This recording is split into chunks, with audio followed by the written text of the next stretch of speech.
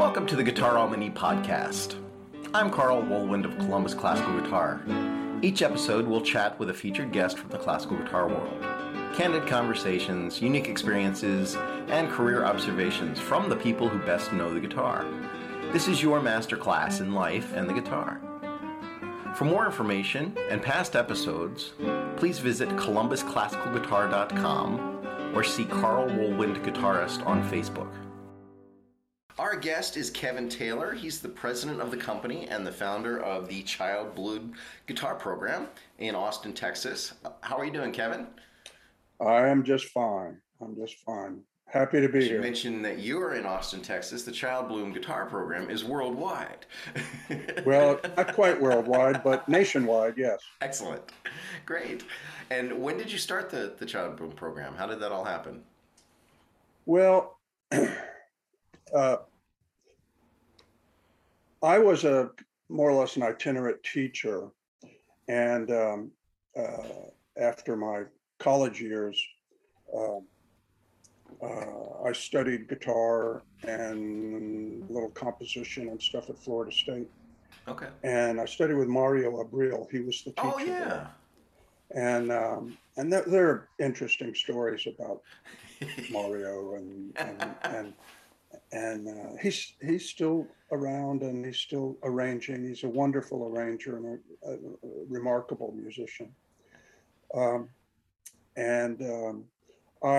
studied at Florida State, and I studied religion and philosophy at Florida State. That's what I got my major in, but I also studied music. So after I got out of school, job opportunities for philosophy majors weren't that. They might be even fewer than for music majors. That's right. So I started teaching guitar, and I started teaching guitar in college to people because I could play, so I started teaching in a music store, and in Tallahassee. That's where my family was at that time, and I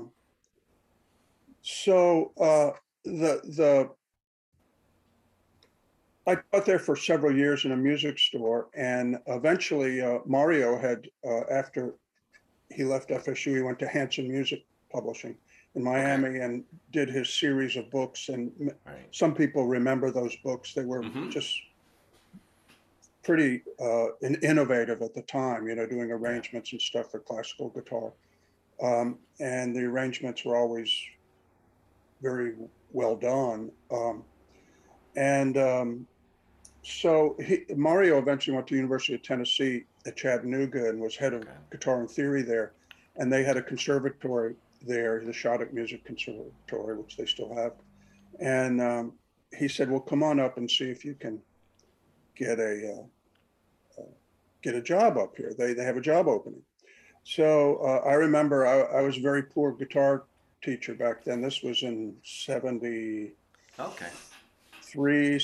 think it was in 73, something like that. Okay. And I graduated in 71. And so I remember hitchhiking up there. Oh my gosh. From Tallahassee up to Chattanooga. And so I got the job. I interviewed for the job and played and got the job. Even though when I went up there, I visited another friend who lived in rural Tennessee, and in the process of visiting him, I got stung by a bee on my right hand, and my right hand swelled up like a balloon. And so I had to audition with that, and I had to shake hands with my left hand. But I got the job, and I was there for several years, and taught mainly high school kids that were interested in guitar. And I didn't teach any children there. There weren't many people willing to teach children guitar back then. And I remember being in the office once with a couple of the other teachers, and a mom called up and said, I have a 6-year-old who wants to learn guitar. And so the secretary said, "Who wants to teach a 6-year-old?" And all the teachers left the room. They all left, and I was left, and I said, "Yeah, I'll try it." So the 6-year-old came in the next week, I remember, and I didn't have any experience with kids. Sure.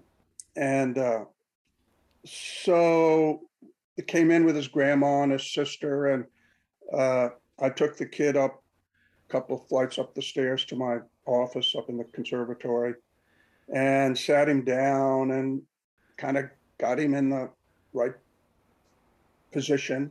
Yeah. And I remember saying, "Okay, now the first thing you have to do is you have to put your finger on the fretboard." And I put my finger, so put your finger here.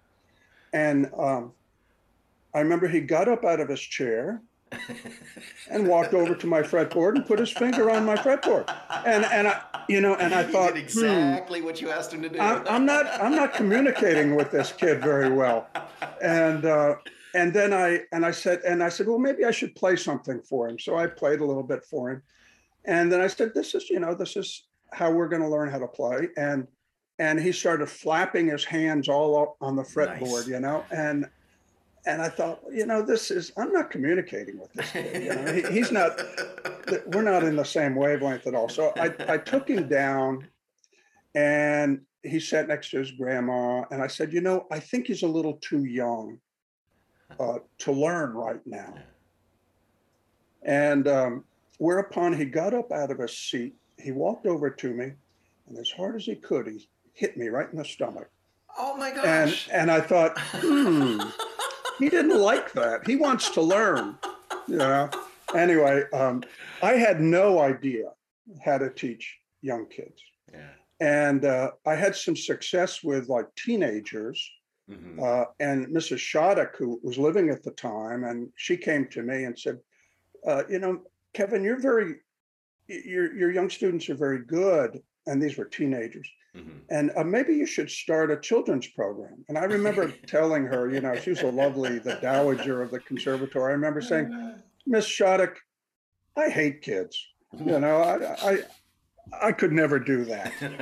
Right? And that was in 74, I think. And then I subsequently moved to Austin in 1977. Okay. And a friend of mine lived here, and he said, "Well, there's no good guitar here.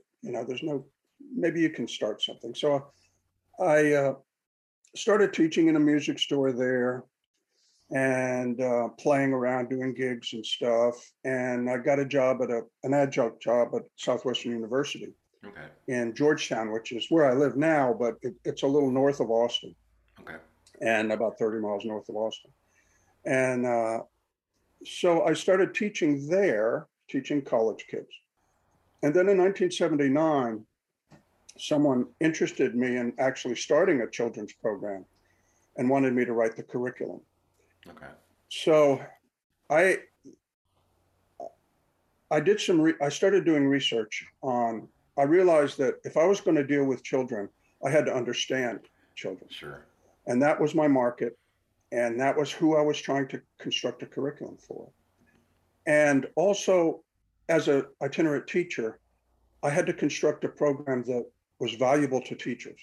Mm-hmm. The modus operandi for teaching back then, and a lot now too, is a one-on-one situation with teachers.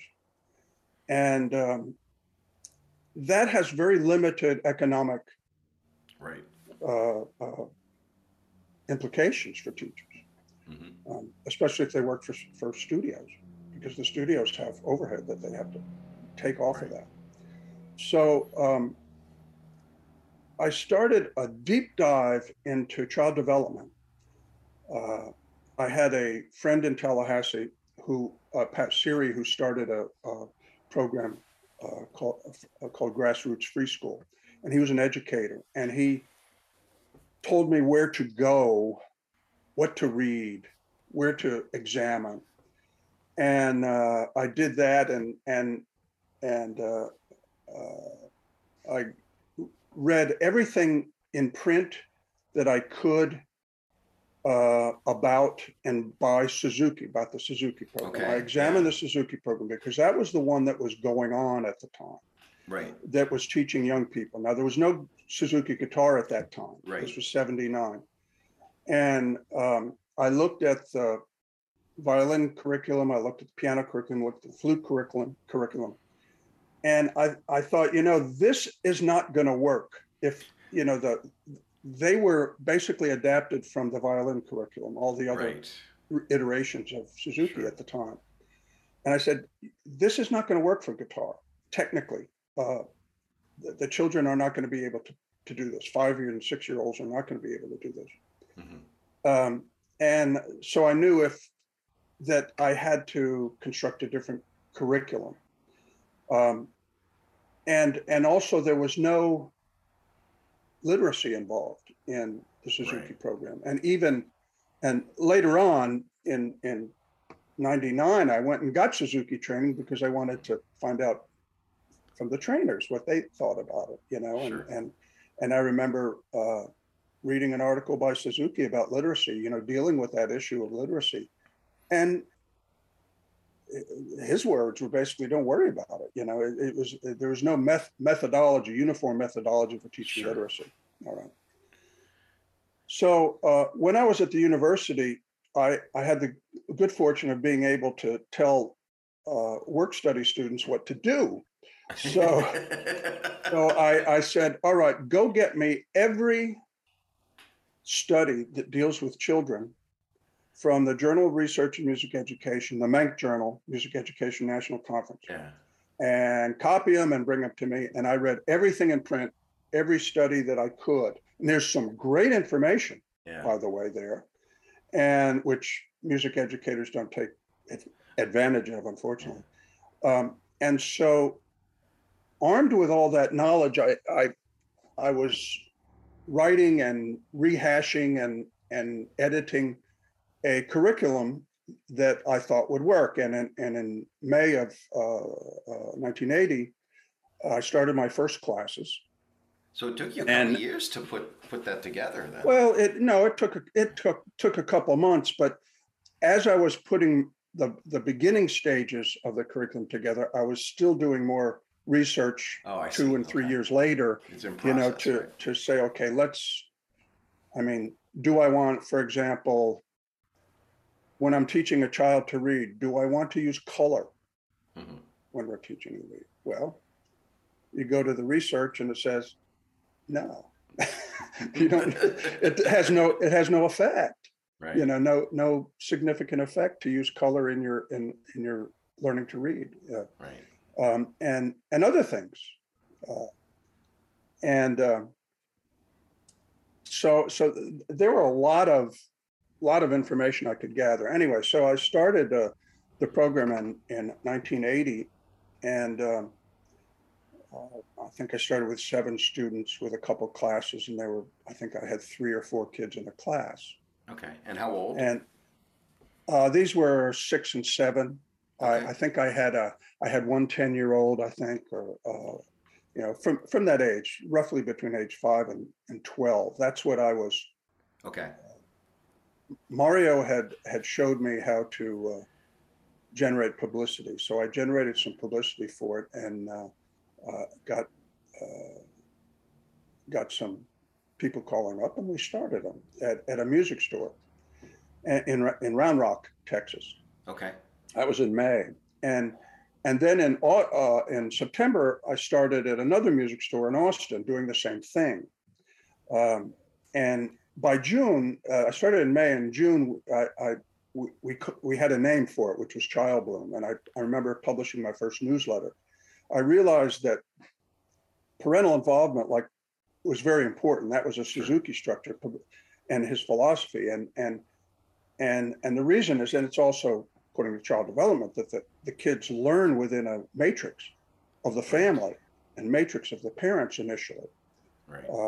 And so bringing the parents in was part and parcel of the Child Bloom thing right from the beginning. But I realized the parents many of them didn't know music. Many of them didn't know how to involve themselves. They wanted to involve themselves. They didn't exactly know what to do. Right. And so I realized that I had to communicate with them. And so we started a newsletter in June of that year. Every month, go to the parents and discuss issues and things that would come up in the process and how to deal with the many challenges of practice and motivation and things like that. And so we've continued that newsletter, and I have one that's due on Monday, so I'm writing an essay on that. So the program was pretty successful in terms of everything, in terms of the kids were learning, the parents were happy. And in Austin, I started another location and had about 10 students. And so I was up to about 20 students in a couple months from May through September. And then within a year, I was, every so often, I would probably generate 40 students in a year. Wow. And I realized that there was a need here because nobody was teaching children guitar, and guitar was an iconic instrument. Absolutely. So it was a market that was very much ignored by guitar teachers. And for good reason, is because it was really, it's difficult to teach children. There are technical issues, there are cognitive issues, there are social issues, they're just growing up, and that sort of thing. And you had to know a lot to be able to reach them. Luckily, the research I did helped a lot in developing a curriculum. So in about 2 years, I remember I was just inundated. I couldn't teach all the students that wanted to take, and I remember, in terms of the economics of it, it was very good. I remember one time going to the bank and depositing a handful of checks, that were like, I could barely hold them, and I thought, I'm onto something here. And I can tell you with absolute certainty that's an experience I've never had in my life. Well, I had not, that was something I had not really thought hard about, teaching other teachers and do that. But the economics of it, I realized, that this is a very valuable thing. It's a market that's opened up. Yeah. So I found a teacher in Austin. I trained my first teacher, I think it was in 83. Okay. 82 or 83. And within a year, she had a good program. Wow. And she wasn't even a trained classical guitar. She played with classical technique, was kind of a folky, could read music, and was a good communicator. Sure. And could play. I mean, she could play, basic stuff, and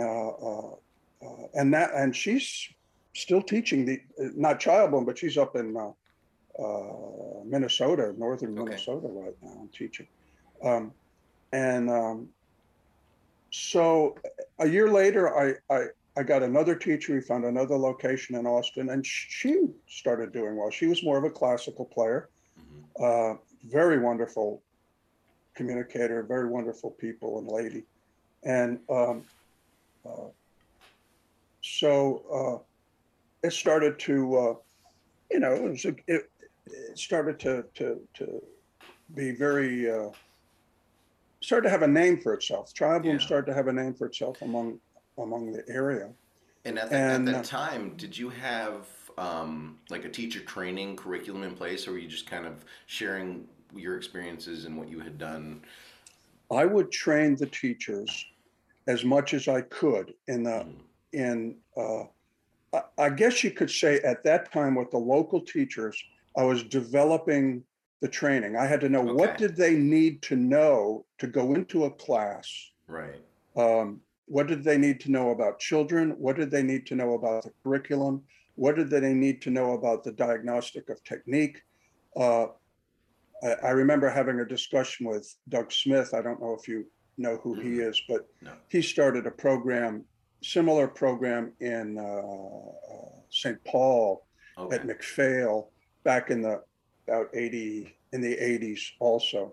And he gave a seminar, and I decided to go up there, and so I talked to him, and he said something very interesting. He said, teaching children is a shaping technique. Mm-hmm. It's a shaping process, their technique.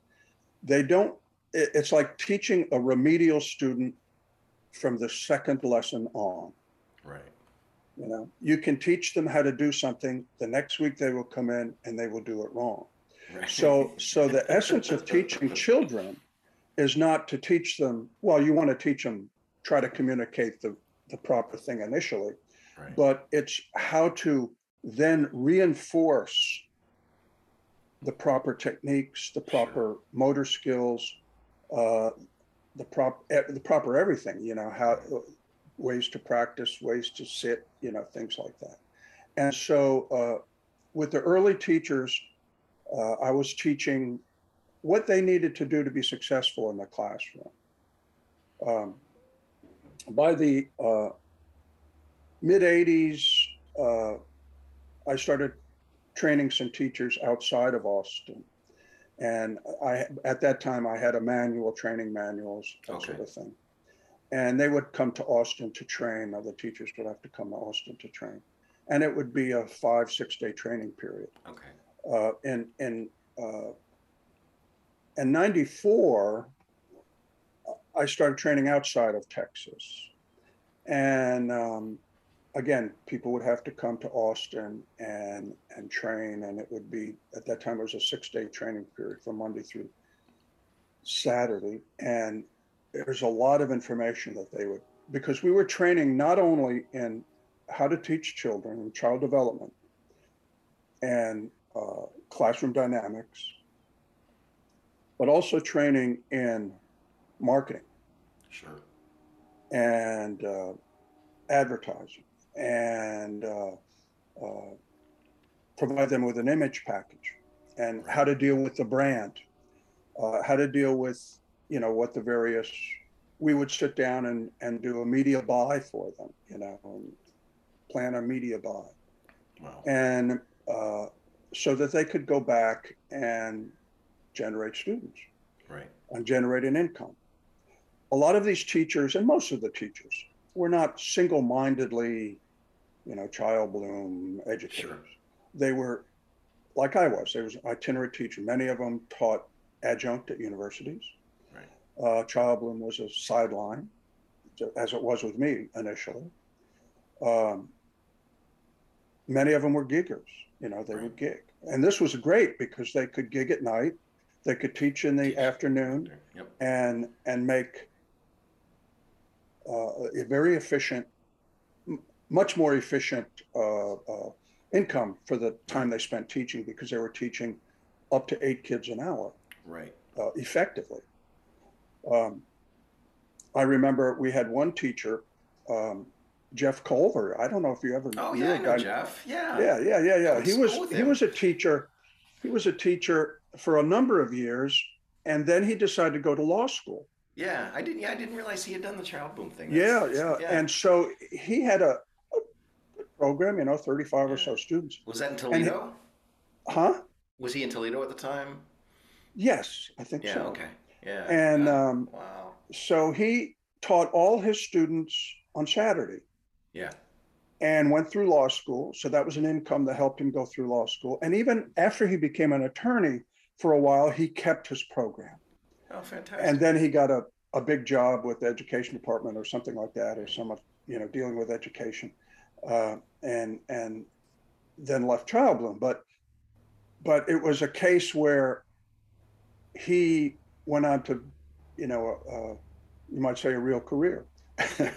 And but it showed that he could have an extremely efficient and productive Saturday teaching. You know, so that's an example of the value of the structure of child bloom, which is why would anybody do it? Is because of they can just make more money at it, Sure. and at the same time if they were good teachers, they could reach a lot Yeah. of students and teach them well. Right. And the kids would learn. And in fact, we have a number of our teachers that were Childbloom students. Oh my Um, gosh. Yeah. and Alyssa That's Catlin in great. St. That's Louis, very cool. Yeah.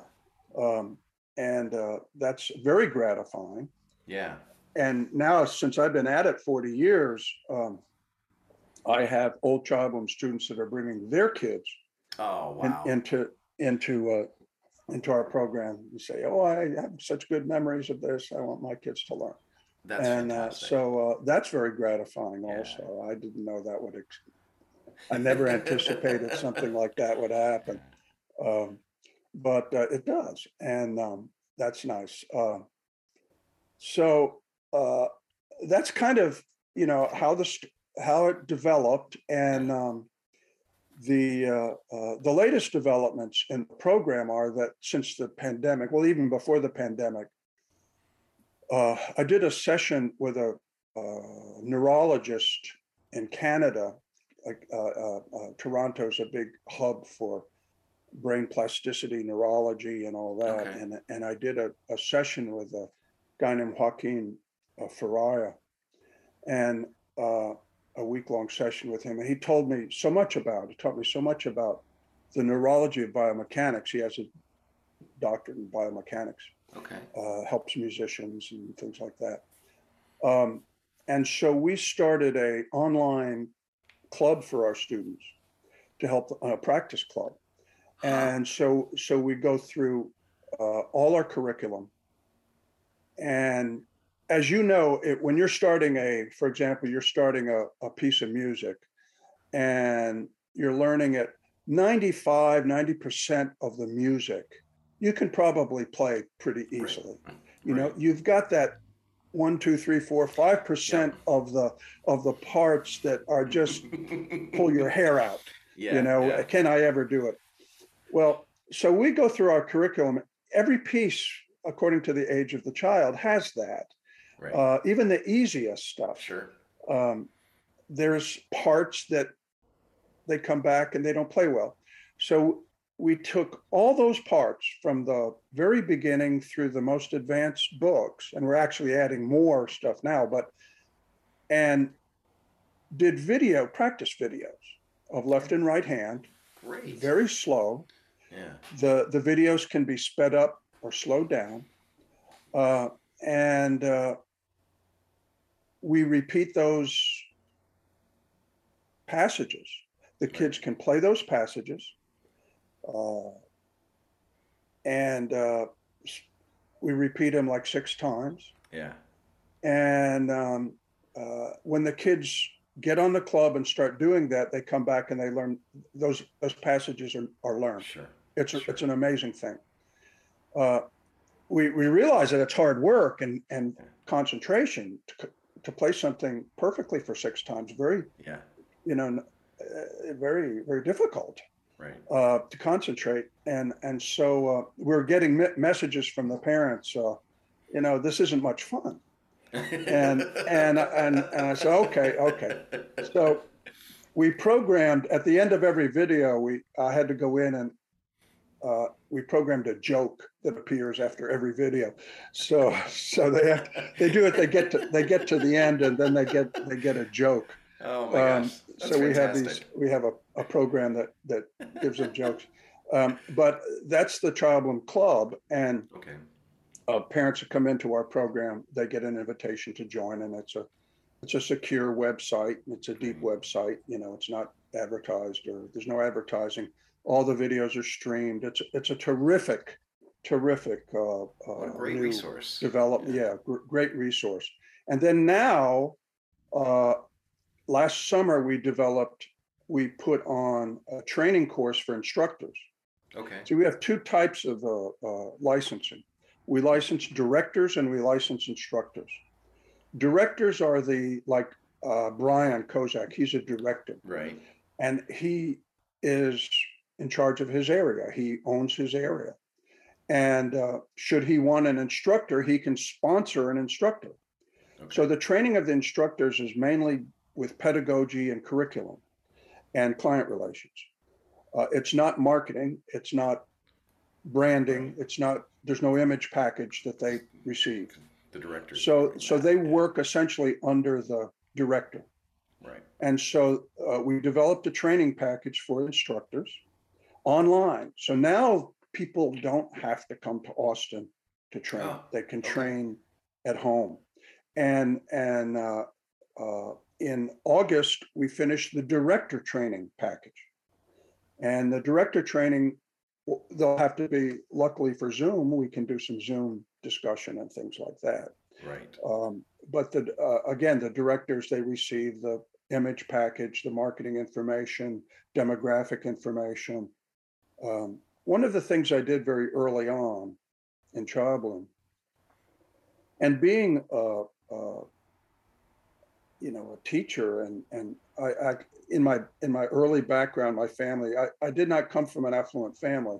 Right. As a child,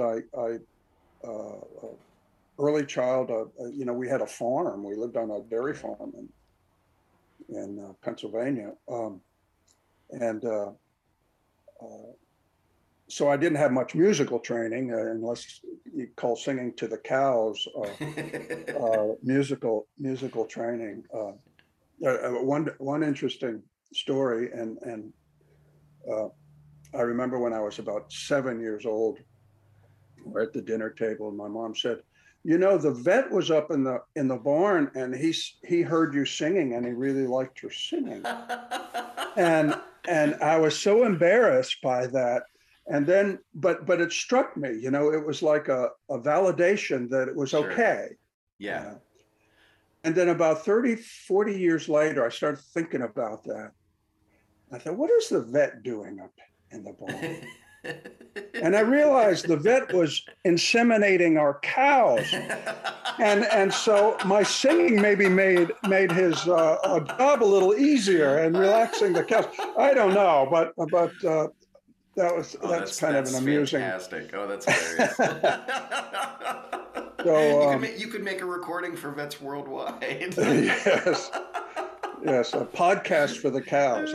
I'm sure there's something like that. My gosh. Well, so if nothing else, I'm sure you made his job more enjoyable because I'm sure that's not a terribly. I like the acoustics of the barn, and everything like that. So,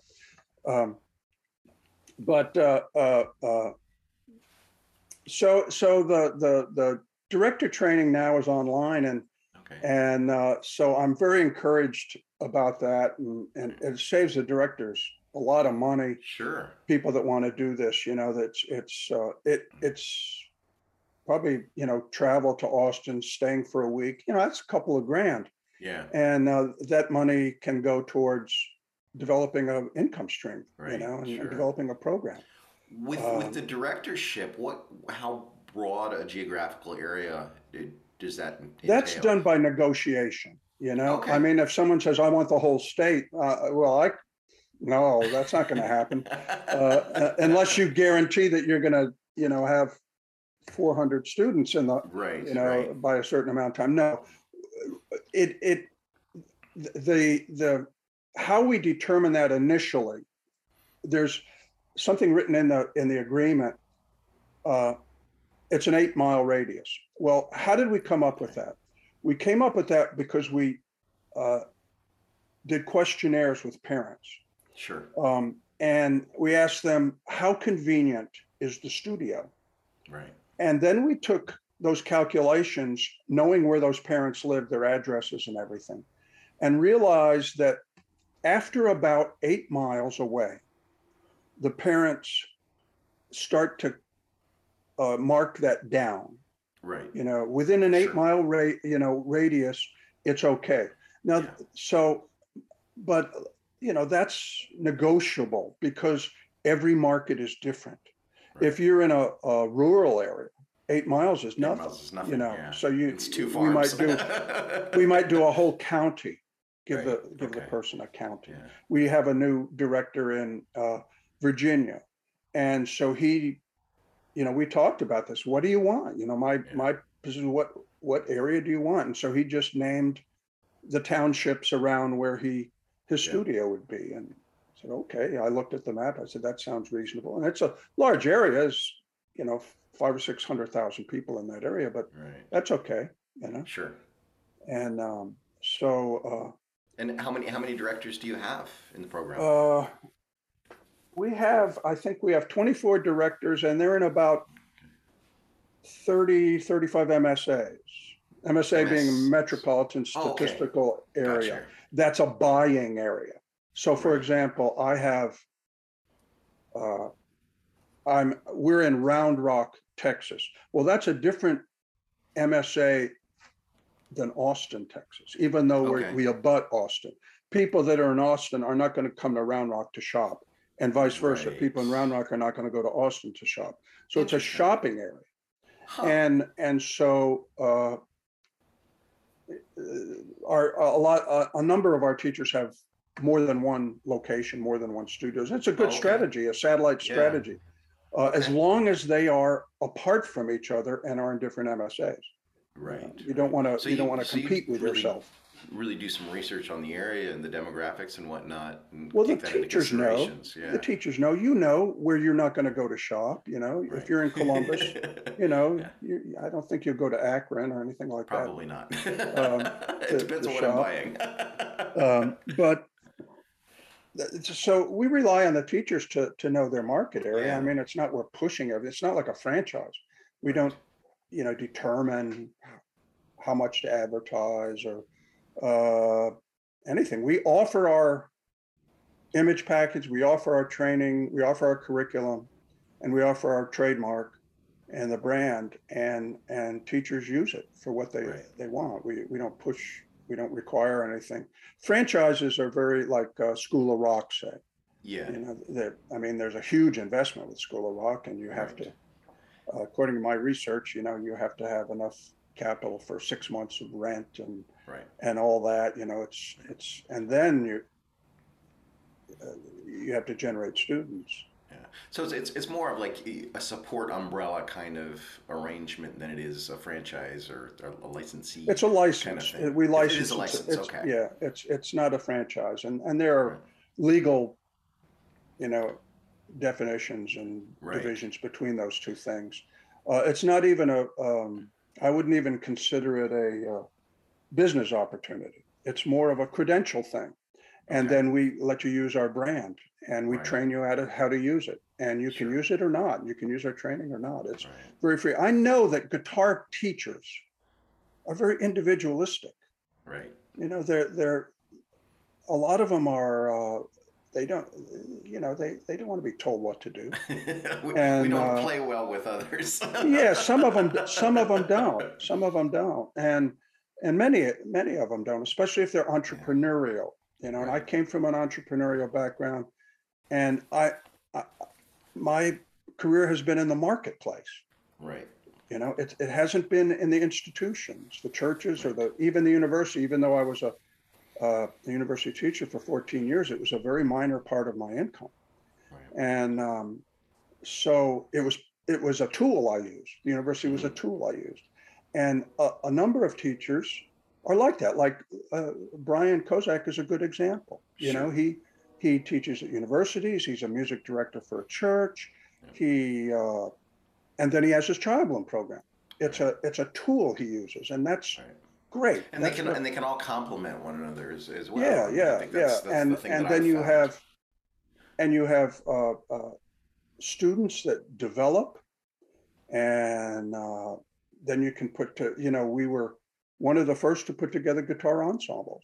Yeah. 1984, I started my first ensemble, Yeah. and the model I had were the Romeros, Okay. and so but we had teenagers, 12, 13, 14, and 15-year-olds, Yeah. and they played. They did very well around. It was nobody had ever heard anything like that. It was only a quartet, Sure. and then eventually we broadened it out with larger groups, And this was again one of the things that I filtered my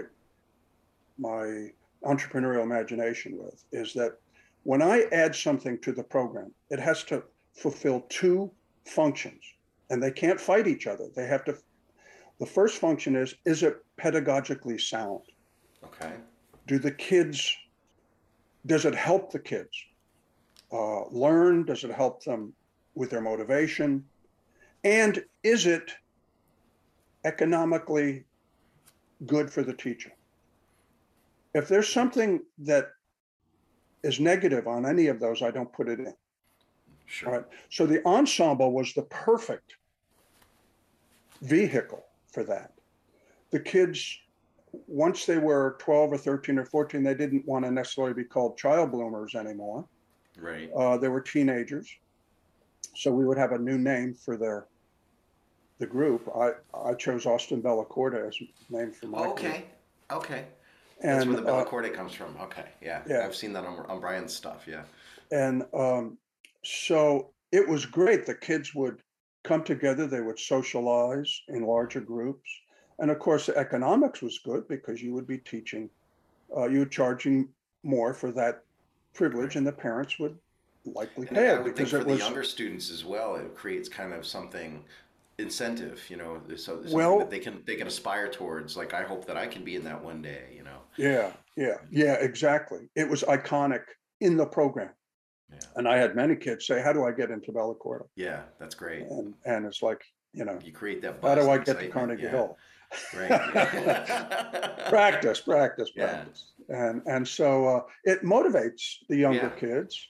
And then the It's a great older idea. kids, we did a lot of, it wasn't, if you think about it, I don't know, you've been in the field for 20 years or so, haven't Yeah. you? 25. Yeah. Yeah. More or less. And so competitions didn't start until, gosh, maybe I mean, youth competition Yeah. didn't Oh yeah. start until Yeah. maybe, That's very recent. 15 years ago, something like Yeah. that. I think the first one that I was at uh, Oberlin, I think. Oh sure. Okay. Yep. It might have been the first or second year. I think it was the first year Yeah. of the GFA um, uh, youth competition, and that opened my eyes. Yeah. Going to there and interviewing the kids. I remember. I had a friend that was in the main competition of one of my teachers, and Isaac Bustos, Oh yeah. and so all these guys, these college kids, they're grad students, and they're sitting in their hotel rooms, and they're just sweating and getting hives and busting their butt trying to learn, make sure that they're practicing and intense. They're just and so I interviewed the kid that won the youth competition. I think he was 10 or 11 years old, and he played great, and it just blew my mind. Yeah. And so I made a point to interview him, and I said, well, gee, how'd tell me about yourself. And he said, well, my sister plays violin, and my family, they're musical, and they play in musical instruments. I said, well, how much do you practice? He said, well, for this, I practiced nearly 2 hours a day.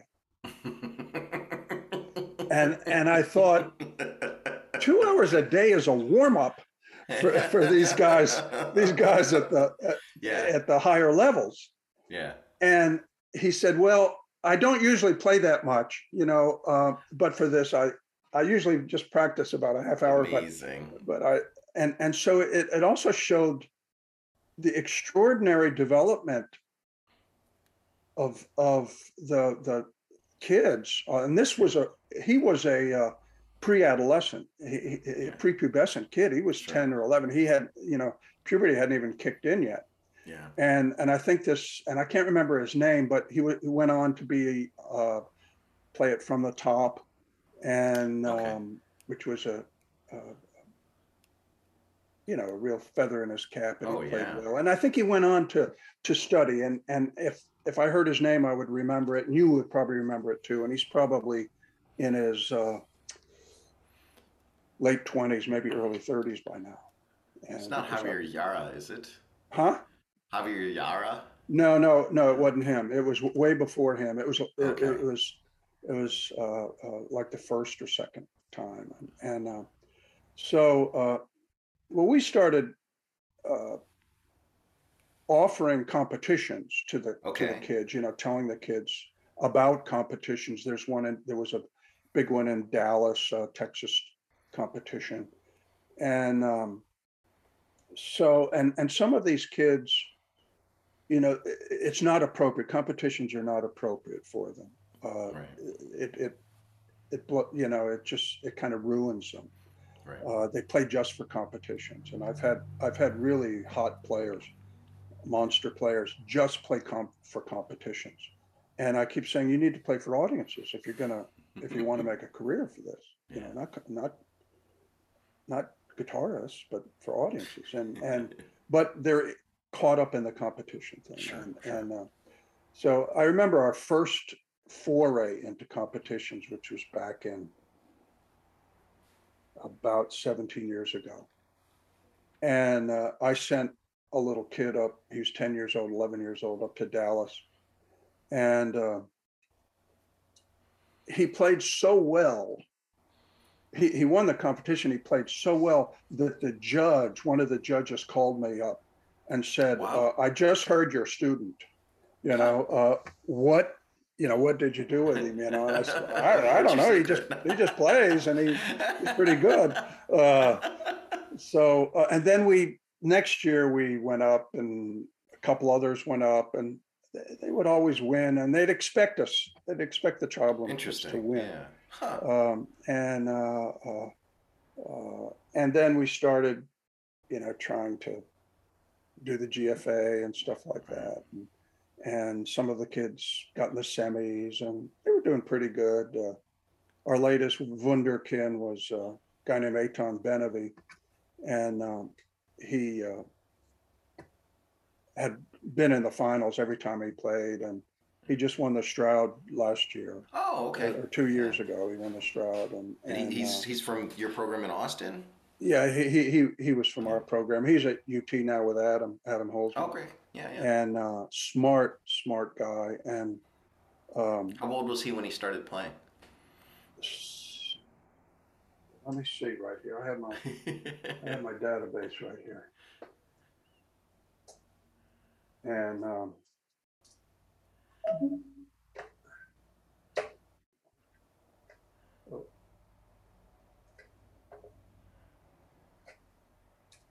he was 4.91 years old when he started. 4.91. And that's some specific data keeping you have going on there. Yeah. He started in February of 2007, and his birthday was March. So right before his 5th birthday, he started. Great. Wow. And so he had played a long time. Most of his life he played, and he's a tremendous artist. In fact, as you probably know, Angelo Giordino passed away a couple of weeks back. Very sad. I had a nice internet relationship with Angelo. We communicated a lot, and Eitan was a very fine player. This young man, and I thought, he's such a good player. He can play anything in the repertoire. Yeah. He needs to have stuff written for him. Yeah. He needs to commission works. So I asked Angelo. I said, Angelo, I had this really good young player. He's 16 years old or 15 years old. And I think, he's from a rather affluent family, and I think they could afford to pay for commissions. How do you work your commissions? And he told me. And he said, I'm going on vacation, and I'll look at. He had a couple of videos up, one of Ponce and stuff, and he said, I'll look at the videos. So 3 days later, I get an email from Angelo, and he said, I've seen this boy's video. He's something very special. Here is a piece I wrote for him. Oh my gosh. 3 days. It was 9 minutes long. 9 minutes long. And oh man. I did have to tell him, there's no place he could play this. It's too long for a competition, so he shrunk it up, and it's a beautiful piece. It's a wonderful piece. Wow. Joyful Island, it's called.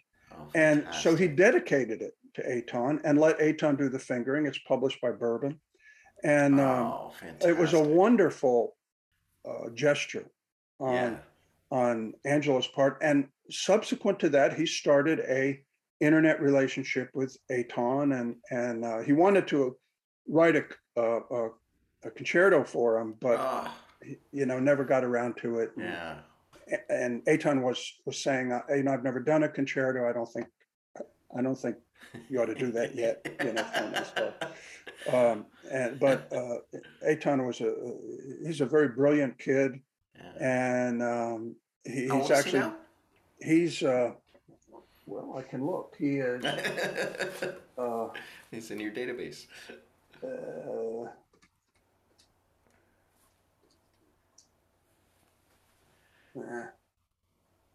What is he now? He's 19. Okay. He'll be 19 in March. No, he'll be 20 in March. So he's 20, and he'll be someone you'll hear about. He's like some of these young bucks that. Yeah. But a very fine artist, and we've had other, hotshot players come out of our program, which is gratifying. But that's really not what we're about.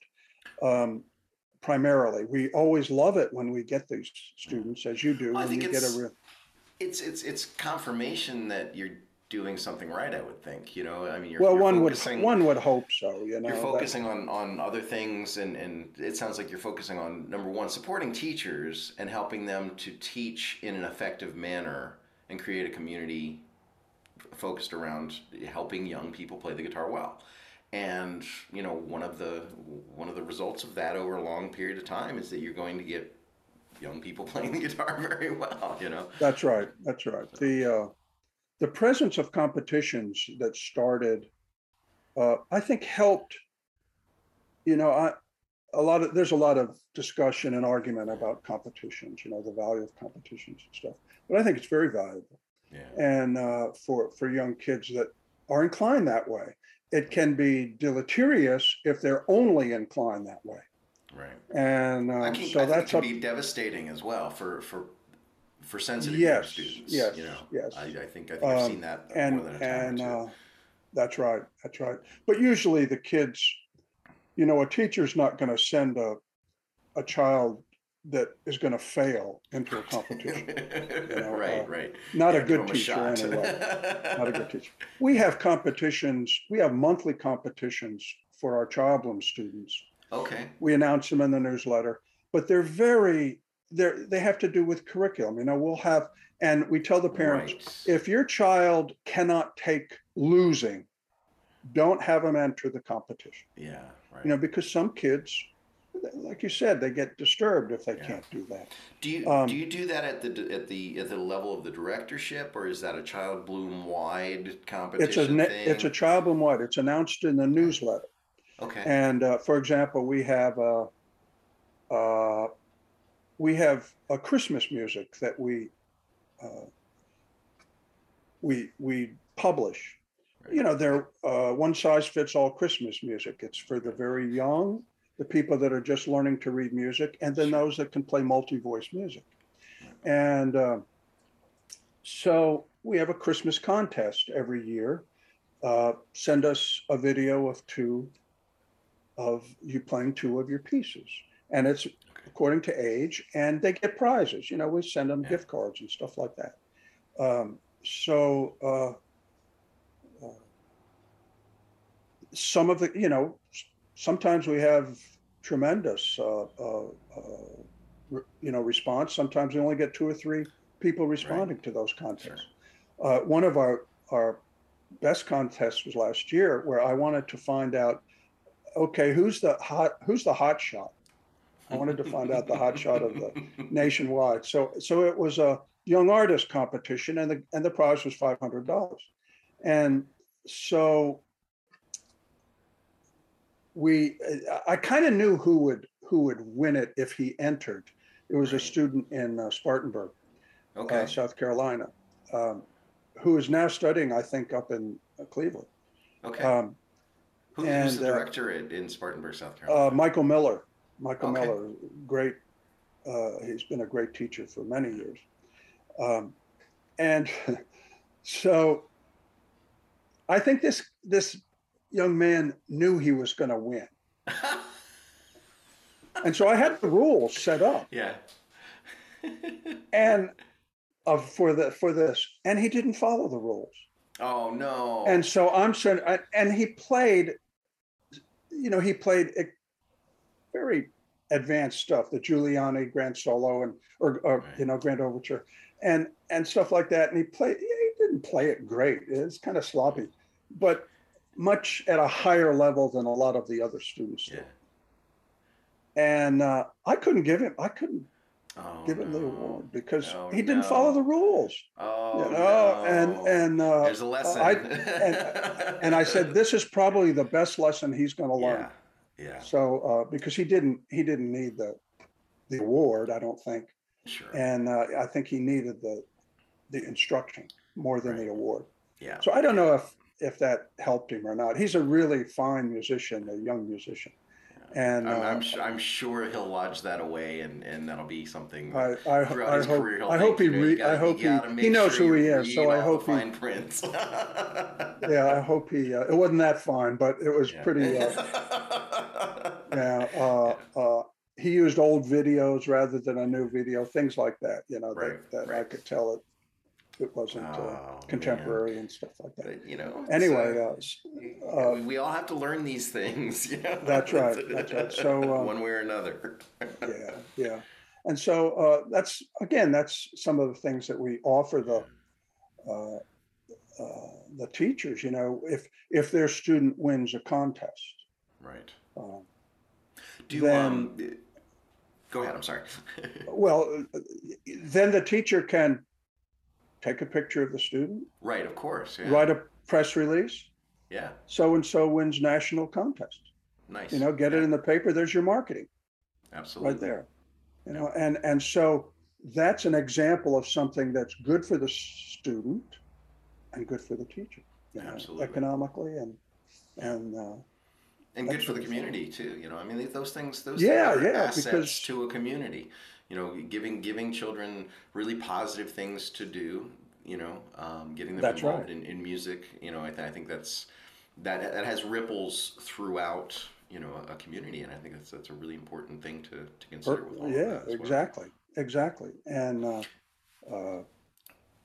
So I was going to so ask, yeah, is the program designed for to start at a specific age, through a specific age, or is it can kids jump in at any age and be successful? Is there an age out program, like you cannot do this anymore once you've turned 18, or what's the story on all of you that? mean being a Child Bloom student? Yes, Oh, or well, being in the program, I guess. yeah, Yeah. yeah. Well, we initially for a number of years, our marketing message was kids between 5 and 12. We wanted Oh, okay. basic Wow.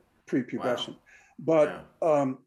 over the years we realized that there are 12-year-olds that come into the program, Sure. and we have 3 or 4 years definitely worth of curriculum, Right. and so they may be 16 or 17 by the time they finish the curriculum, or they may be in a Child Bloom ensemble. Yeah. And And it's the same so curriculum as the younger children are following, or do they have a it specific it it curriculum? is it is, Okay. and the thing is, the children. Let's say you have a 5-year-old that comes into the curriculum, and you have a 10-year-old that comes into the curriculum. The 10-year-old will breeze through the curriculum approximately 6 times faster Wow. than the 5-year-old. Okay. So what it takes a 5-year-old maybe 6 weeks to learn, it'll take a 10-year-old maybe 1 week to learn or 2 weeks Sure. to learn. Okay. And so that they go through it and then eventually enter into the literate stage. We start with a pre-literate stage because we want to develop their technical skills. Then we have a really great literacy program, where they learn to read music. And we don't teach tab. And I know sometimes the teenagers come in with tab and I'll hit them with a stick if they do that, So, but no, they're very literate. The kids become very literate. And we have on the club. One of the things we've developed is interactive flashcards. We have flashcards in our book that for the parents to use, but the parents don't know where the notes are. Right. Flashcards are where you know what flashcards do. You see the note and play it.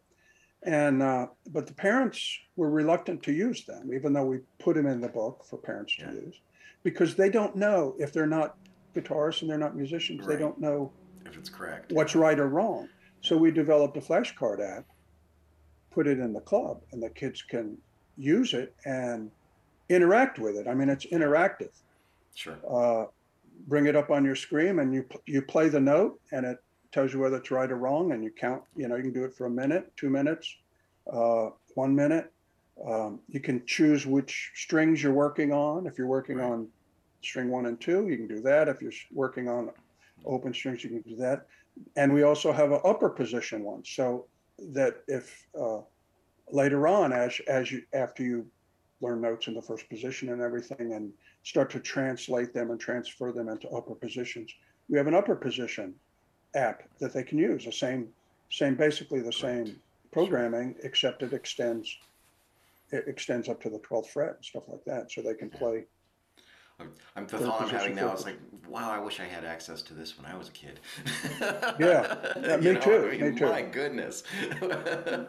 And it's like, I don't teach many children, but and I'm thinking, this is exactly what people need for that, Yeah. I don't push kids into reading music. We don't do that because cognitively, it's a real challenge. At younger ages, kids are, it discourages them. They're not symbolic like that. Yeah. And as you know, the music reading on the guitar is not like the piano. Right. Where piano is directional. We work with a matrix on the fretboard, and that requires. It's very abstract. Yeah, it's abstract. It requires higher cognitive skills. So I don't like teaching kids, getting them into reading until at least there's late 6, 7. Yeah. And even then, sometimes we go very slow and that sort of thing. But by the time they're 9 or 10, they're processing the notes really well, and that we have solo curriculum by then after the reading materials and that sort of thing. And with the curriculum development or the repertoire development part of your curriculum, I imagine you start to introduce standard repertoire at some point in time. Do you have lists of things suggested for certain levels, or how is that integrated into the curriculum? Well, the curriculum is structured in a kind of a curriculum tree. And so there's a trunk and then there are branches. Okay. And so we have a pre-literate system that all students go through. And it used to be, and this started very early. This was at the very beginning of Childland. And of course, back then there were cassette tapes. The kids have to hear the music. Oh my gosh. Yeah. And so we produced cassette tapes that the parents, when they enrolled, they would be given that, and the kids would have to hear the music. And that's extremely important, especially for in the pre-literate phase. And then the research shows that listening to the music is a very key. It's much stronger than just seeing it. Right. Or seeing it written out in any form or fashion. And then, of course, CDs came around. So we had to transfer everything for CDs. And we worked many years with CDs. And now CDs are non-existent. Nobody has CD players anymore. So that was another reason why we developed the online thing. So when a parent comes on, they can listen to the music, the child can hear it, they can see it now, it being played. And the music is arranged in parts. It's part music. Okay. So the kids, if you have 2, 3, 4 kids in a class, they can all play parts. It's a very vibrant class when you have part playing. Mm-hmm. And the parts are arranged in a technically hierarchical order. Okay. And so you learn one part, and then you learn another part, new technique. You learn another part, new technique. Learn another part, new technique. So after the pre-literate stage, which might take a kid, a 5-year-old or 6-year-old, a year to a year and a half to get through, then we start the reading material. And the reading material, again, we have, that's more of a solo thing, although the teacher plays accompaniments. We have a heavy accompaniment. And again, music research shows that accompaniment helps music literacy. Right. So we provide accompaniments for the teachers. They can use our accompaniments or make up their own for these little exercises and lessons and stuff. And then within that book, then we start introducing other technical issues, arpeggios, more complicated arpeggios. And by the end of the book, they're playing multi-voice music. They're playing 2-voice music. Mm-hmm. And then we have another book called Tunes You Can Play. That came about because we had literate kids, back in the 80s, and then we wondered, well, what should they learn? Right. And so if they went to the repertoire and started listening to records and listening to people play, they'd hear these pieces that they couldn't play yet. Right. Right. So we created a book called Tunes You Can Play. Right.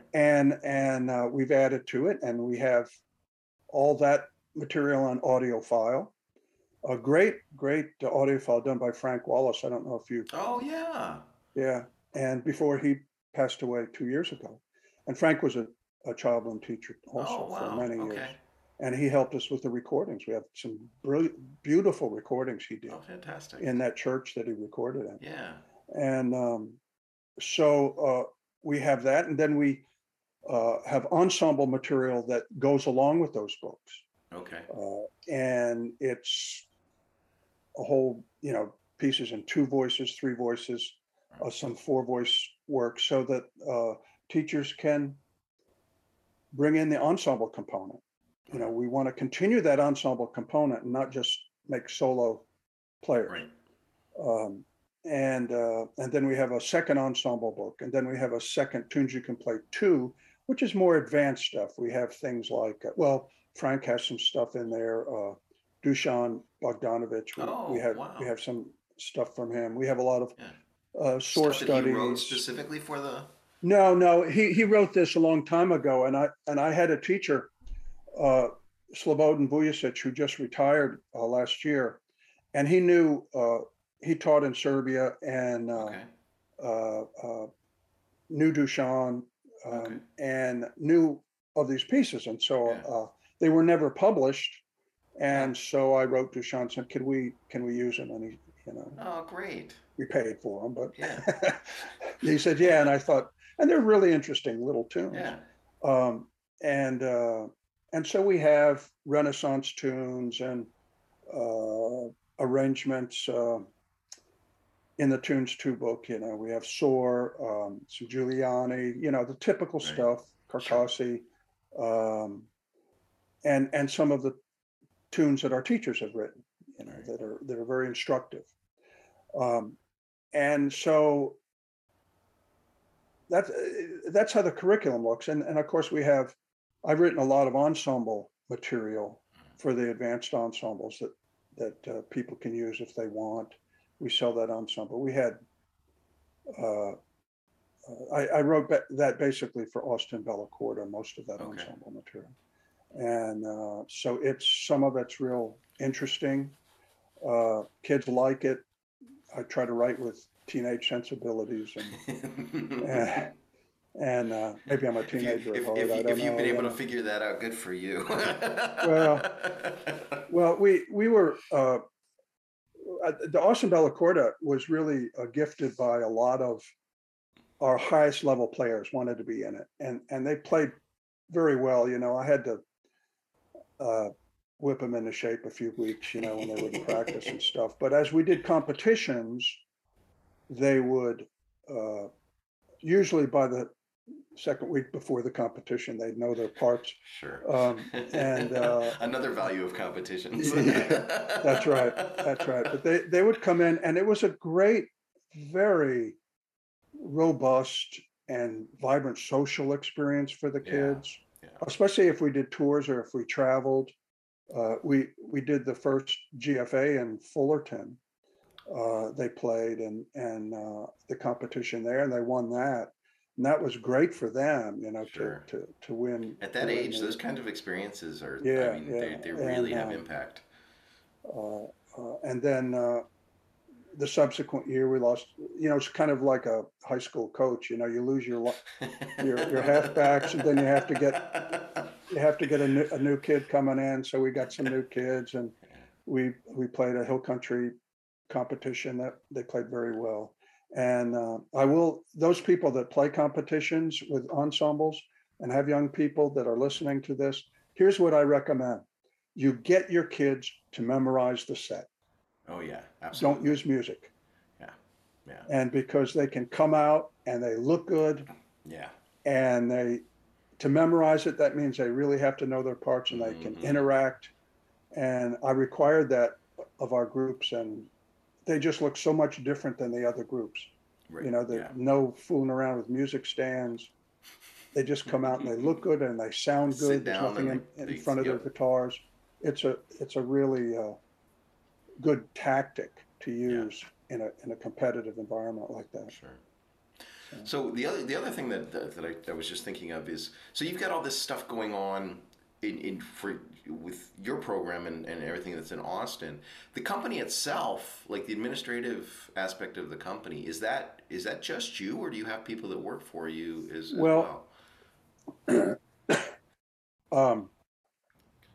My wife does all the infrastructure stuff.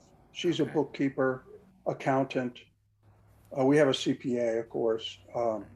So all of that stuff, she does the shipping and inventory of the curriculum. So the teachers, we have a store that the teachers order their curriculum from.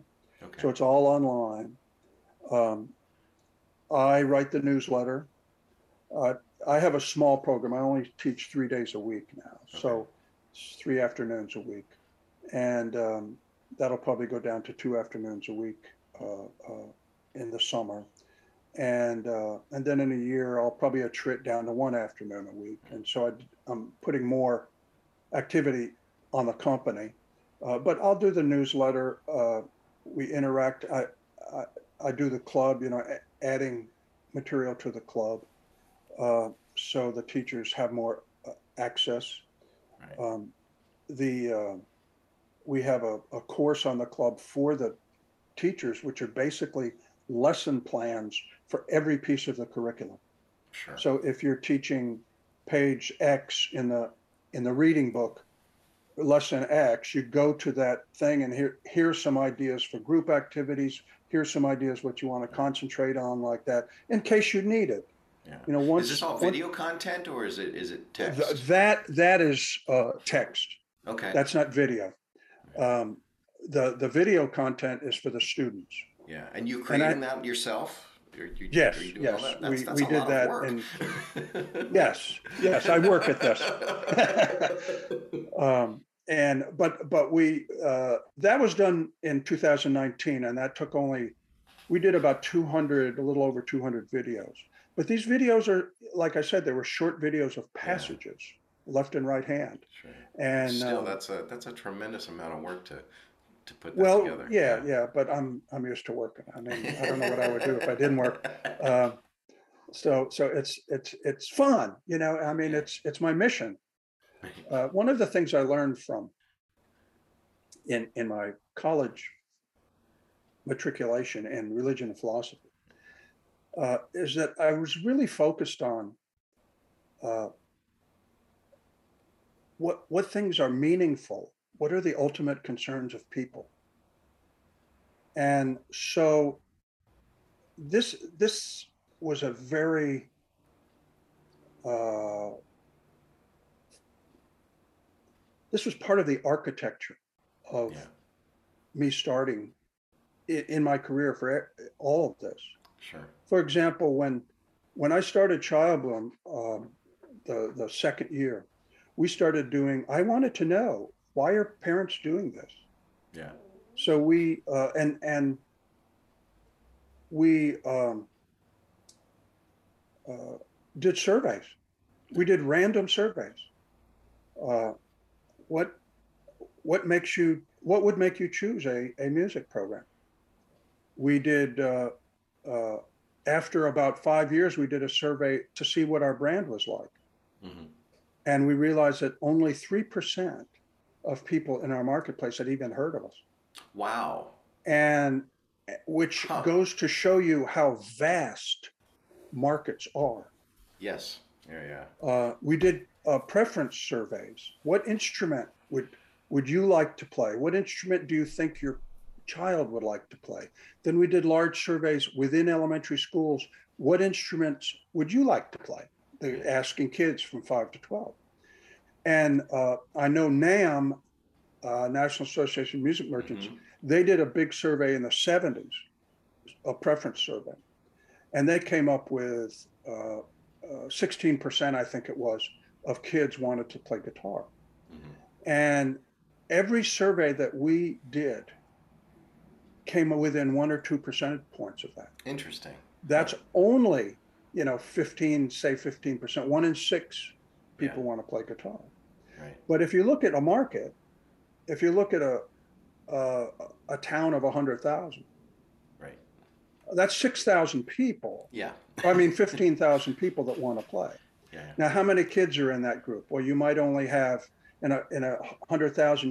You might have 20,000 kids, Sure. and but still, that's 3,000 kids. That's a possible market. Right. Now, not all of them can afford it, so let's take away 90% of the kids. Yeah. That's not really right in the demographics, but let's do that. So now you're dealing with 300 kids that want to play and can afford it. Yeah. That's a pretty big program. I don't have 300 students. I know. Nobody. I would like to have 300 students, but we've had some very successful teachers and that have very large programs. Over 100 students, and sure. And I think one of our oldest programs, Polly Maynard, who's in Denton, and she started in 1990, and we calculated that 1 in 150 kids that lived in her county has come through Child Bloom. That's amazing. It is amazing. It's like Cub Scouts. For her, it's like Cub Scouts. It's like, oh, are you doing Child Bloom? Gosh. Parents. So we're very happy with that. And we have a market up in Minnesota or Montana in Missoula. That teacher has been doing it for about 20 years, and Missoula is a demographic of maybe 100,000 people. Yeah. And he has a program of 180. Tremendous. Students, and that's an amazing why percentage. Yeah. I wonder. Is it because there's nothing else to do there? That's part of it, but that's part of it. But it's also the geography of Missoula. I don't know if you've ever been to Missoula. No. But it's a town surrounded by hills and mountains. So it's really in a way it's isolated, and all the the suburbs are on the hills, but all the shopping is in town. Oh, right. So it's like it's everything is focused down into Yeah. that valley. And then we have a program. Typically, Child Bloom is a suburban, doesn't work well in the urban areas. We've Okay. had people try to do that, and uh, you know, people work in the urban areas, but then they go home to the They go suburbs, home. and Right. they don't want to come back into the urban areas. We've had opportunities to have open up studios downtown Austin. Forget it. I would never do that. Amazing. And there are music studios that tried that and they Yeah. failed because people just don't want to go home and then come back downtown Huh. And in those areas. it's I could yeah I would I guess I wouldn't have suspected that about Austin. I would I think of it as being like major metropolitan place where there's probably some residents going on in the Well, city most of itself. the But music yeah, studios are in the suburbs in Austin. amazing. Yeah, Okay, we have interesting. a studio downtown. Well, you can call it didn't used to be downtown. Now it's considered downtown. But uh, there are neighborhoods down there, and so Yeah, we're a kind of a neighborhood studio. As the it's you have to be aware of like traffic patterns and things. All these sure. marketing stuff is Yeah, something that teachers have to be aware of. For example, uh, I'm in Round Rock, and there is a traffic jam 2 miles between Austin and Round Rock. right. Nobody wants to go through that Yeah, traffic jam. not for a guitar lesson. So it it Yeah. isolates our area, Yeah, so we just focus on our area. interesting. We don't Yeah, have to worry. And if we want to Austin demographic, we have to get back beyond that traffic jam. sure. Similar thing happened in Dallas, um, and they have a loop around Dallas. Nobody wants to come inside the loop. Right. We had a teacher try to open up a thing inside the loop. Didn't work. He opened up 1 mile outside the loop, and he had successful Amazing. location. Wow. And Do you have, if for the licensees, do you have criteria in terms of you have to have this kind of space or this kind of facility available to you, or is that something that the teachers choose on their own, or is that something that you have no, the issues with? teachers do that on their own. We Okay. will consult with the teacher prior to licensing them about Yeah. that, Okay. and we don't want to tell we want the teachers are basically on their own about that because Right. they know their market. We don't know their market, and we're not Yeah. a franchise. We don't tell them. Right. The trappings is another legal word, trappings, and we Trappings. don't determine their trappings. We I don't can even give know what that them. means. It means things like the McDonald's Golden Arches. That's a Oh, trapping. okay. So if you Okay. had a restaurant that put Golden Arches on there, you'd be sued by McDonald's and Of you'd lose. course. All Right. right. And trappings, we offer signage and logos and things like that Yeah. if they want to create their own signage.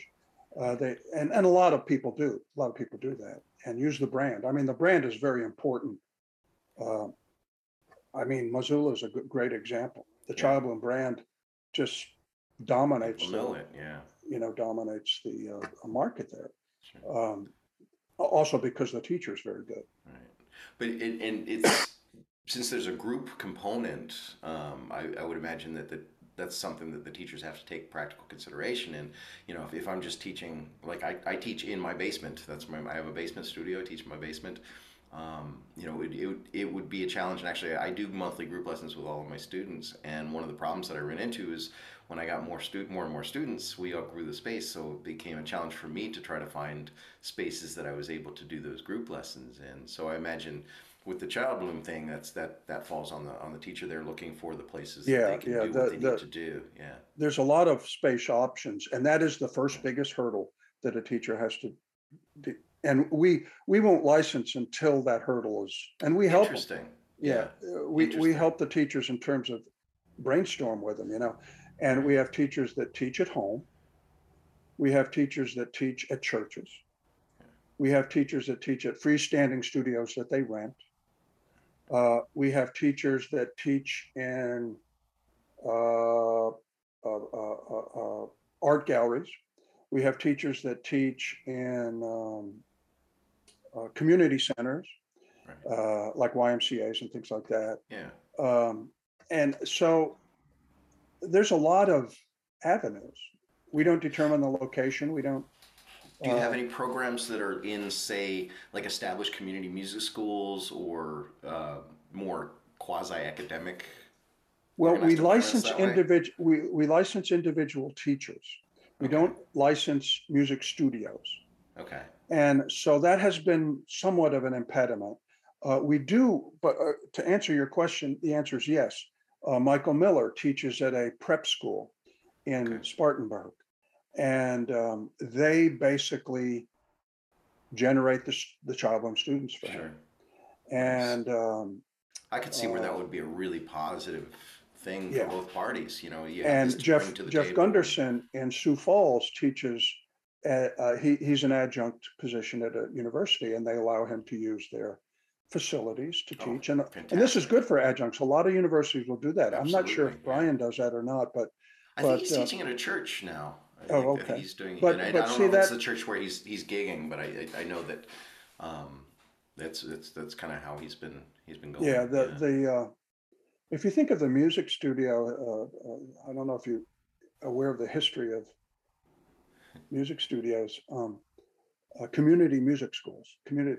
they started in the 1600s in New England, Yeah. and the model has not changed. There are probably some downsides to that.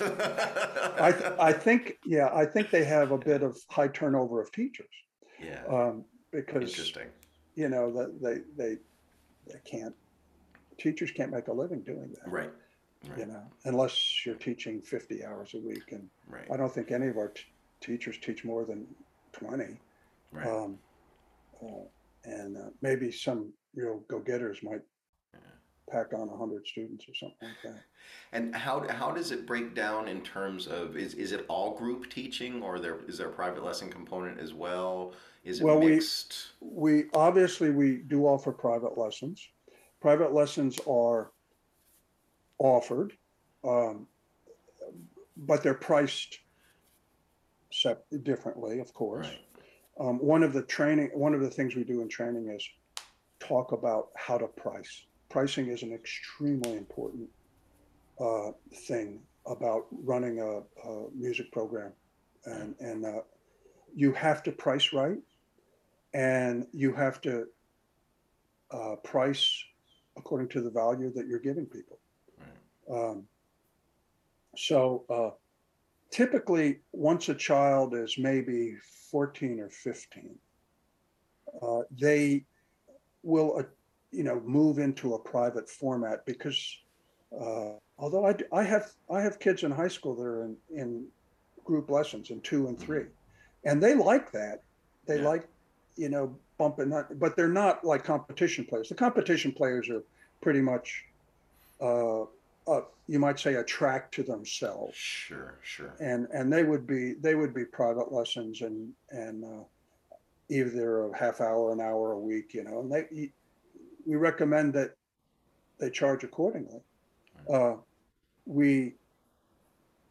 I don't set prices for the teachers, because that's illegal. I can't set prices for the teachers. It's price fixing, and because the teachers are independent, the licensees are independent. But I can suggest, like, for example, last year I saw inflation coming down the pike in the beginning of the year, and I said, listen, you're going to lose 5, 6, 7% of your value of your tuitions unless you raise your prices. Right. And I said, would you calculate how much that would be? And I mean, I did it for my program, and I raised my prices. I didn't lose any students. Right. When you do that. The pricing is very important. I remember an instance once when I was I was doing a master class in one of the locations, and the teacher was really ruminating about, gosh, should I raise my prices? He didn't know whether he'd lose students. And I said, well, have you done a market analysis of your area? You know, what the price are? He said, no. I said, so I was in my hotel room, and this was, I think, back in the early 90s. And so I got the phone book out, and I just started calling studios. And uh, I asked them, you know, what the price was. I made a determination, and I realized that his was the lowest price by $10 a month. You know, Wow. and and so I said, yeah, you can raise your price, and here's what you should raise them for. And he did, and he lost no students, and he gained $9,000 a year just by doing that. Sure. You know, and that helped him. Yeah. You know, but it was like you have to be aware of the market, and you know that's so. Sure. Child Bloom is really good for entrepreneurs, people that can do a little bit of this, a little bit of that. They can market, they can be aggressive, they can write press releases, although we'll help them do that. They can, you know, talk to the community. They can go out and do presentations with their students and things like that. Oh yeah, sure. You know? Yeah. Brian's told me about some of those that he's done. Yeah, and really, yeah. Again, I keep coming back to this idea of, you know, building this community, you know, and having that be in the centerpiece of it. So yeah, very very cool, very very cool. So what's next? What's you mentioned that, you know, you've got the club going now, and you've moved some of the training for the teachers and the directors online. What's going to be the next big thing for the Child Bloom program? That's a good question. I'm trying to kind of attrit my students so I can spend most of my attention on the national program. Because we're online, I certainly welcome teachers, you know, to investigate the program and call me and talk to me about it. Although the online training is not a throwaway training, it's like the instructor training takes a lot of hours to go through. Yeah.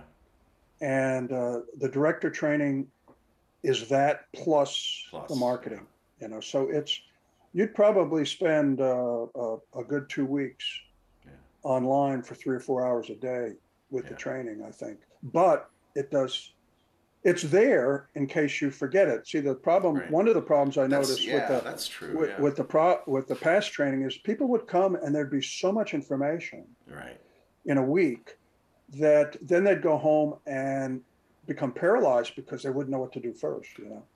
There's so much information, and it would take them 2 or 3 months to call me and have me repeat the stuff that we did. So this is a real good thing. It's the teachers have access to it, and so I hope to interest more teachers in developing more markets. There are hundreds and thousands of kids that want to play guitar, and there are a lot of potential Child Bloom markets out there that people can earn a living. I remember when I was in college, and I loved guitar. I loved music. I loved guitar. I loved to play. I loved to teach, and I had friends that were carpenters, and they were building their houses. And I remember going over to a friend of mine. He's building his house. He had a wife and a little child. And I thought, you know, I don't think I'm ever going to be able to have that because I love guitar and music too much. Yeah. And so part of Child Bloom was saying, okay, let's not be starving artists. Yeah. It's okay to be successful. Yes. Let's do something that is of value, and let's not necessarily rely on the institutions, like, you know, waiting for that phone call after you graduate from the university. Mm-hmm. It ain't going to happen. Right. And make something in the marketplace because people want their kids, they want art. Yeah, They do. absolutely. And the average everyday person wants to be able to, play music. Right. You know, they want their kids to have that. I experience a lot of East Indian families. We're in Austin, of course, the high Mm-hmm. tech. 40% of our Wow. clients are East Indians. Wow. And I asked them, how come?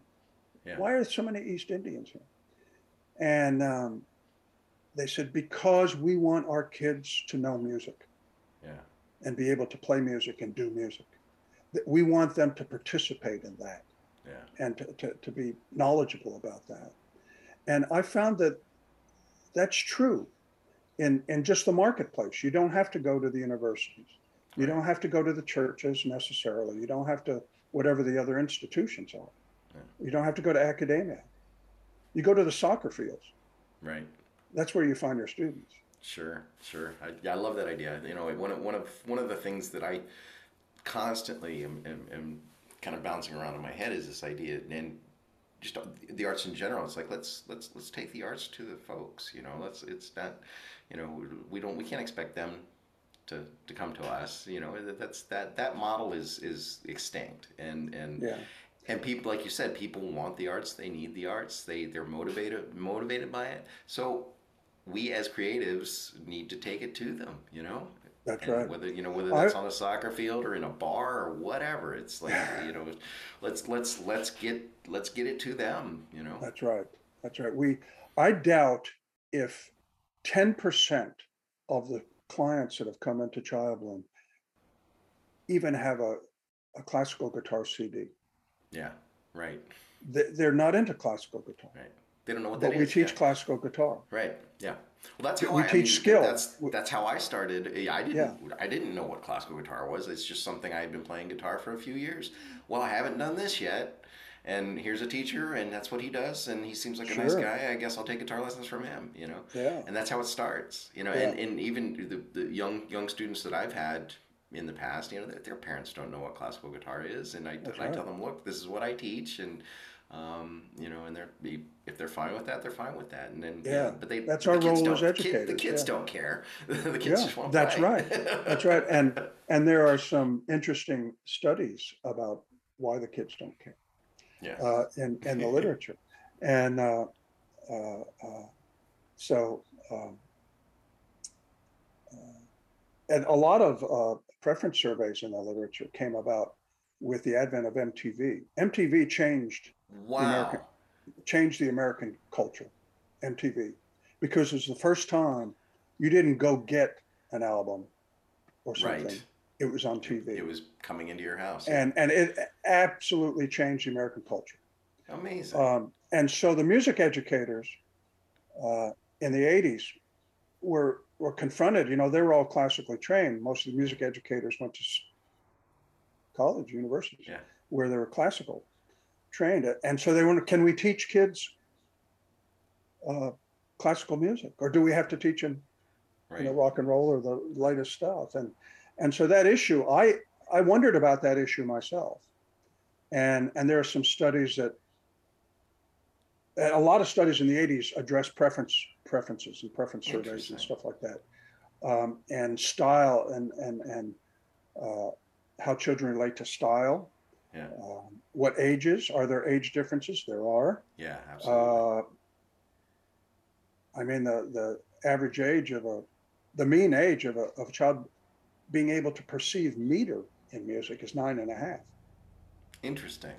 Yeah, Huh. and that's also there's a Piaget concept called nominal realism, and which says that kids think the names of things are embedded in the things. Okay. So if you say, you know what a cloud is, where's the name of a cloud? And a young child will say, it's in the cloud. Um, and he wrote a book called The Child's Conception of the World, Piaget.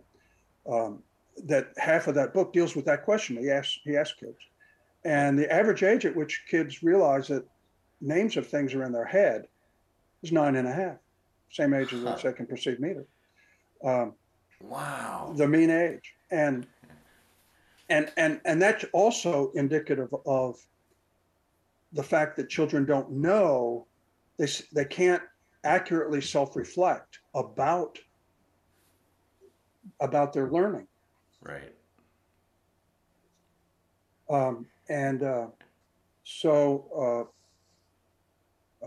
That also has impacted how you teach technique to kids. Right. You know, how intensely are you going to teach technique to kids that can't self-reflect very well? Right. Interesting. Yeah. Anyway. Great. Well, I really appreciate your time, Kevin, and it's been rather enlightening. And congratulations to you for building a really strong thing, and something that I think serves communities everywhere and serves the guitar in very positive ways. And it's, you know, you mentioned that you're seeing kind of like your second generation. You have students from the program teaching in the program, and you have, you know, students that started in the program your young ages now entering the marketplace and being very successful, and that's got to feel great. And you know, one of the things that's come up a lot talking to many of the guests is this idea, you know, I'm not as young as I used to be, and when I was a young person, people were not playing at the level that young people are playing at now. In fact, most professionals weren't playing at that level, and I think, you know, those kinds of, that change, it's a generational change, and I think, you know, programs such as yours obviously have had a really deep impact on that, and that's great. Well, thank you for offering this, and I hope it explains a little bit about what, you know, Childbloom is about, how it came about. I imagine you're easy to find on the internet if people are interested in more information. It's just childbloom.com /instructors if you're an instructor and you want to know about it. So we have basic information. I don't pretend that reading that will make someone a director, but yeah, we need to talk. You know, if someone's interested, I'd be glad to talk to them, and Zoom gives us a good opportunity to do that and meet face to face and that sort of thing. Well, I appreciate it, and best of luck to you, and maybe we'll speak again in the future. All right. Well, Carl, thank you so much, and good luck with what you're doing and promoting the guitar. And I look forward to listening to more of your podcasts. Thank you. All right. This is Carl Wohlwind of Columbus Classical Guitar. Thank you for listening to this week's episode of the Guitar on My Knee podcast. For more information and past episodes, please visit columbusclassicalguitar.com or Carl Wohlwind Guitarist on Facebook.